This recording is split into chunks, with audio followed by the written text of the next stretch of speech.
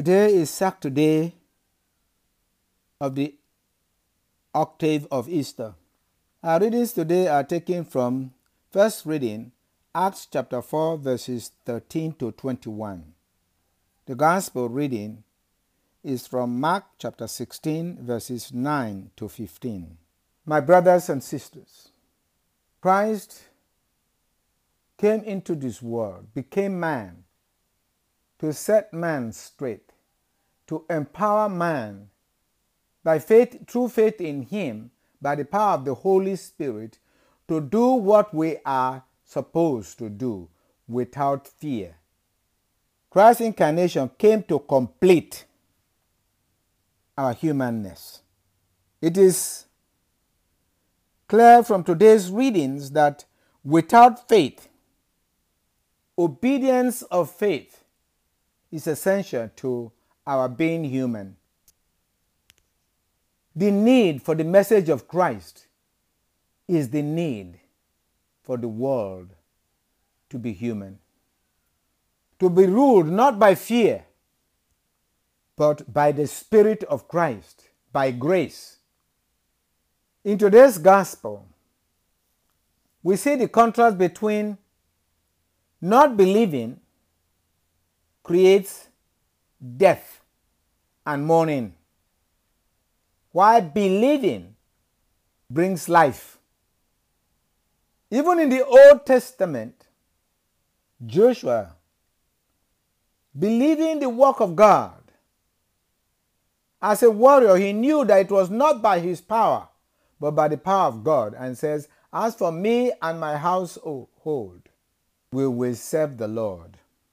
Christ came to focus our attentions on our soul. Our soul drives us and makes us human.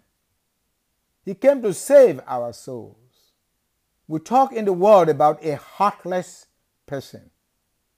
Even at the present time in the world, we still have the communist Russia banning religion and the mention of Jesus in his kingdom, in his country. And here we are, acting like we are helpless.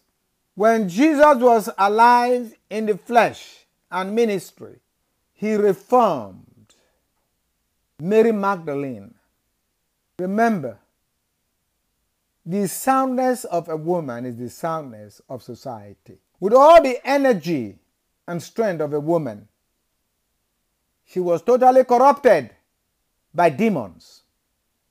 Jesus had cured her, freed her from these demons, and consequently, she loved Jesus. She believed in his work. But at this time, at the time of the resurrection, she only went to the grave to anoint the dead body, but then met Jesus, the risen Lord. She believed in him, and Jesus sent her to go and tell his disciples that he is alive, to stop mourning that he is alive. But the disciples would not believe for lack of faith and fear of the authorities. They believed more in the threat of the authorities, for they feared death, because they did not believe that Christ, that they are mourning, that they killed, was not contained by death, but rose from the dead and is alive. If we believe, then we will forever be joyful. There will be light in our lives. Everybody tried to return to their old ways, the old ways of sin. Believing, they also believed when Mary Magdalene informed them about the resurrection, that Mary Magdalene has the demons cast out by Jesus have returned. We drove Peter to say, "I'm going fishing." We drove the disciples on the way to the village, to Emmaus. I don't want trouble from the authorities.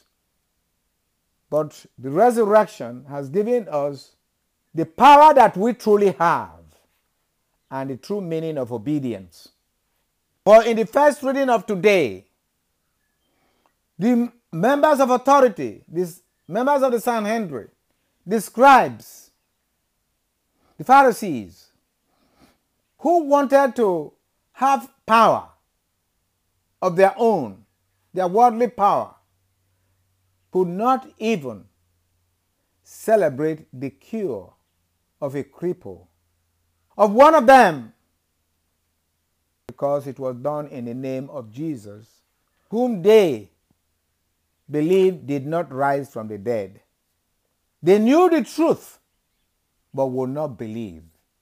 When they warned the apostles, because the facts was against them, and they knew it, the apostles replied, "Whether it is right in the sight of God for us to obey you rather than God, you be the judges.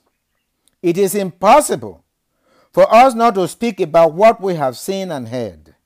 They had no problem with obedience to authority. For Christ is the authority. God is the authority. And all those who claim to be in authority claim that God has given them authority. Why are they against God? As Christ will remind the Pharisees, who said to them, "Believe my word, and the truth will set you free." He said, "We have never been slaves, we are children of Abraham." And he said, Abraham wouldn't do this. Before Abraham was, I am. So here we see the meaning of true obedience. Obedience to God, who has given us the power to do good. Let us pray for the church in this modern time, not to be afraid of those who try to stop the spread of Christianity, who tries to stop the word of Christ, that the church, the body of Christ, may believe in Christ, the head, and powerfully and boldly obey God rather than man, through Christ our Lord. Amen.